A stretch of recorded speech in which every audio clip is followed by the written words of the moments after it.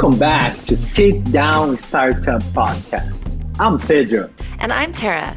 For our first-time listeners, on this podcast, we bring inspiring stories from leaders in the startup space in a casual, coffee shop-style conversation. You'll hear how founders, makers, and investors are building the new generation of disruptive startups. Big shout out to our listeners in Australia and India. Thanks for following the show, because no matter where in the world you are, you will learn from leaders who are risking everything to start their business and are building a new tomorrow. For this episode, we have Uzoma Orchingwa, founder at Emilio. The name comes from the word amelioration, which means to make things better, and their mission is to make it easier for families to keep in contact with their incarcerated loved ones. Uzoma and a few of his fellow Yale classmates founded the startup while at university. I'm very optimistic to see social-driven startups like Emilio coming out of universities like Yale. Not all dorms need to build a new social network. And to talk with Uzoma, we invited Smita Pipilai, VP of Diversity, Inclusion and Equity at Zendesk. And previously, she was Chief Diversity and Inclusion Officer at Dow Jones. Are you ready? Let's sit down and start up.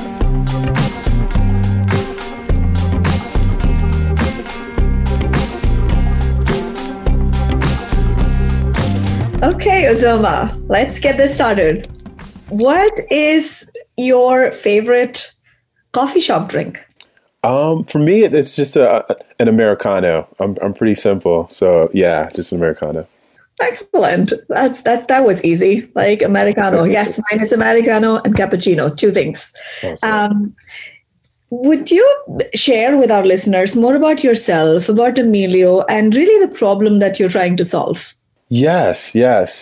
So I'm currently a joint degree student at Yale Law School and Yale School of Management, but I'm currently on a leave of absence to focus on scaling Emilio. So as you can tell from my name, I'm Nigerian American. I was born in Chicago, Illinois, but I spent the first part of my life in Nigeria, and then my family moved to Connecticut, where we've lived. What a change. Yeah, I know, from super hot to, one of the colder places in the States, but I've adapted. But yeah, you asked about kind of the background for Emilio. I can kind of dive into that. Before I started up at Yale Law School, I was actually getting an MPhil in criminology at the University of Cambridge, where I was studying the history and causes of U.S. mass incarceration. I've long been really passionate about this issue, primarily because some of my childhood friends were incarcerated. So that kind of just, got me interested in this problem to really try to figure out, how can we solve it? So I decided to go study it. And at the end of my time at Cambridge, I realized that a lot of the policy solutions that, I was promoting in my master's dissertation were just going to take a long time to come to fruition, primarily due to how balkanized the U.S. criminal justice system is. So we really don't have... It's complicated, isn't it? Yes, exactly. We really don't have one system. We have, 51 different systems. So I was just looking for ways to have an impact, and really stumbled onto the issue of prison communications. So at Emilio, we're not only building a free prison communication platform, but we like to think about it that we're building the technological bridge that's going to reconnect the incarcerated with the outside world and vital resources that they're going to need in order to safely and successfully reacclimate to society. That was kind of the origin. It was just, reading a lot of different reports and just learning about this immense problem. It's a $1.2 billion industry dominated by two companies that are really charging families a lot of money to stay connected. So that's the backdrop. Wow, that's fascinating, right? In terms of, I completely relate to it coming from outside of the country. I can relate to it, how complex the system is here.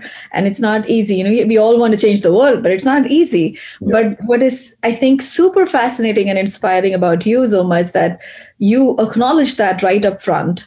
That, look, I can't change the world at, the step one, but I can make a difference in my own way. So that leads me to the question of, when did you realize that you knew you wanted to solve this? What exactly was the point when you realized I'm going to take a stab and this is how I'm going to solve it? What was your journey like? Yes. So for me, that just was a lot of research. I think, before, diving into any endeavor, it's really important that one really studies and understands it in all its intricacies. So I spent a lot of time just reading about prison communications, reading different reports, different studies that talked about, the impact of family ties.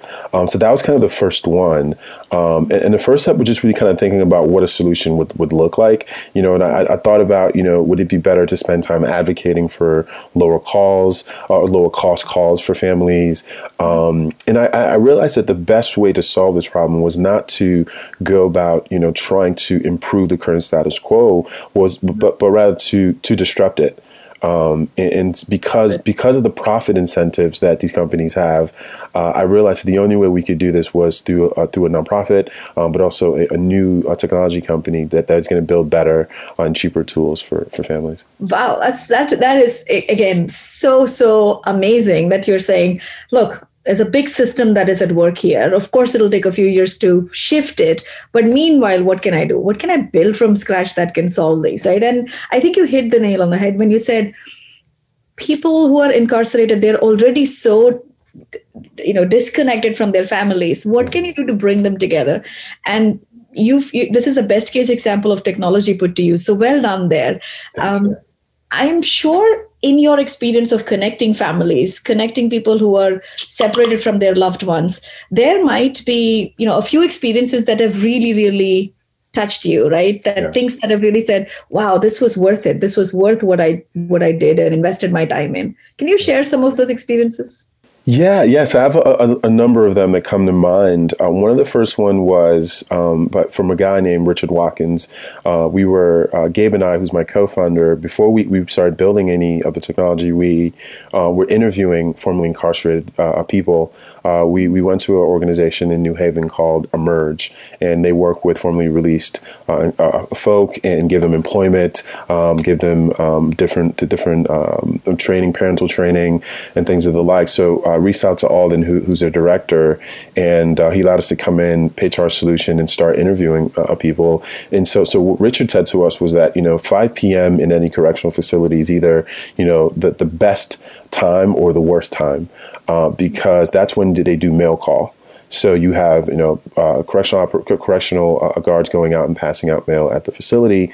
And oftentimes you have a lot of people who've just completely lost touch with their families. They're not getting any letters. They're watching, their bunkmate or someone else, get letters. So that really kind of stood out to us. And we were thinking, wow, so letters are such a powerful tool.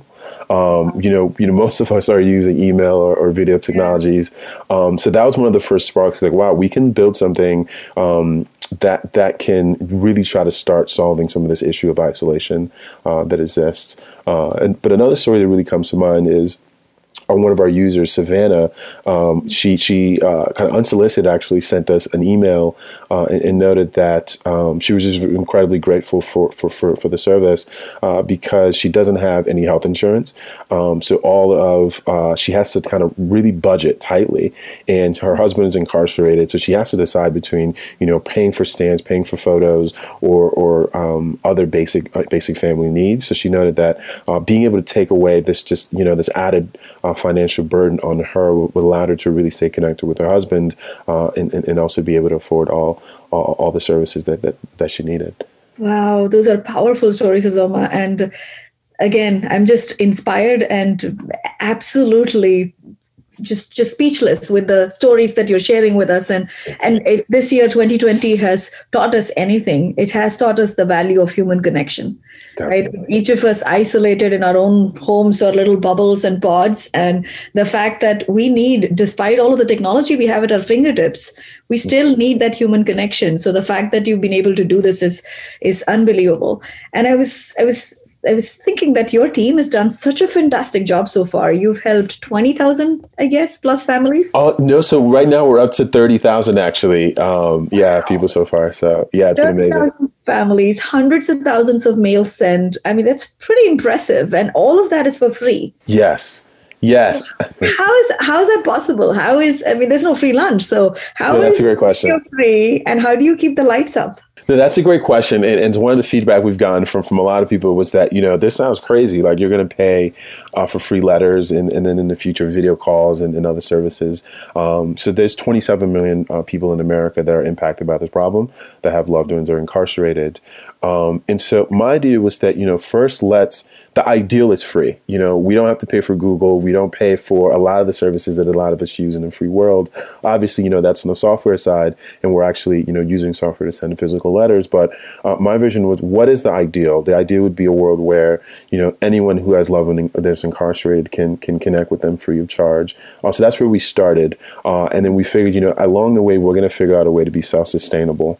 So every family's getting, we started off with 7 free letters a week, but we quickly learned that, average users are sending about 2.5 letters per week. So we realized that, we could reduce the number of letters and then figure out other ways to incentivize those who are financially able to be able to support those who can't. So we rolled out a gift store feature that allows users to, send more premium content, be it games that we've designed, articles, short stories, and just other content. So what's happening is that those who are financially able can purchase these additional services, and then all the revenue from that goes to supporting families who can't afford to stay connected. But to get off the ground, we needed obviously foundational support. So one of our first backers was Mozilla. They allowed us into their Mozilla Builders program and wrote us our first check, and through that we were able to get our first engineer on board and was able to start paying him. And we've gotten support from other really amazing foundations. Jack Dorsey, through his Start Small Fund, gave us a huge check. It wasn't that huge, but it was huge. So not to scare away any potential funders in the future. But Schmidt Futures as well is one of our big supporters. So really, really appreciative to them. But that's basically how we got off the ground and how we're thinking about being sustainable in the future. Amazing. So glad you were able to get the resources, and definitely, hopefully with this podcast, you'll get more. So doors open for that. So it all sounds like this fascinating story that, you had an idea, you put this product together, you got the support, and you're, off to the races. But I'm sure there were some technical hurdles, right? So yes. Share some of the hurdles you faced. Yeah. So it's interesting because we're basically using software to send physical content. So it's a little interesting, but so one of the biggest hurdles we face is that, there's over, 6,000 correctional facilities in the US. Each has different mailing addresses. And often the physical addresses are different from the mailing addresses. So one of the first hurdles we had was, how do we collect all the address information and verify it? And so that's one of the things we did. So we wrote crawlers to basically build out this factory facility data, or this facility database. Another issue was different states have different mailing guidelines. So you have a state like Texas that doesn't allow any postcards. And some states don't allow color content. Some states, so it really differs. And then you also then have at the county jail level, states that have different policies there as well. So one of the issues we had was how do we make sure that our letters are arriving and our users aren't disappointed by a lack of being able to deliver the content. So we decided that, the best way to go about it is just to launch the service. That, there's so many facilities out there that it's going to be hard to email all of them or call all of them to figure out the specifications. So where we could, we wrote scripts that made sure that if you say you were living in Texas, you want to send a letter to Texas, you weren't able to send a postcard, but you could send a letter. If you were living in a particular jurisdiction that didn't allow color, we wrote a script for that as well. So that's the way we kind of went about the problem, and has since been iterating the app in such a way that we take into account all the idiosyncrasies that exists there as well. But yeah, I can dive into other problems, technical challenges. This is, I mean, again, you've come a long way, right? You've done a lot, and it's incredible how much you've done in such a short period of time. So what's next for Uzoma, the person?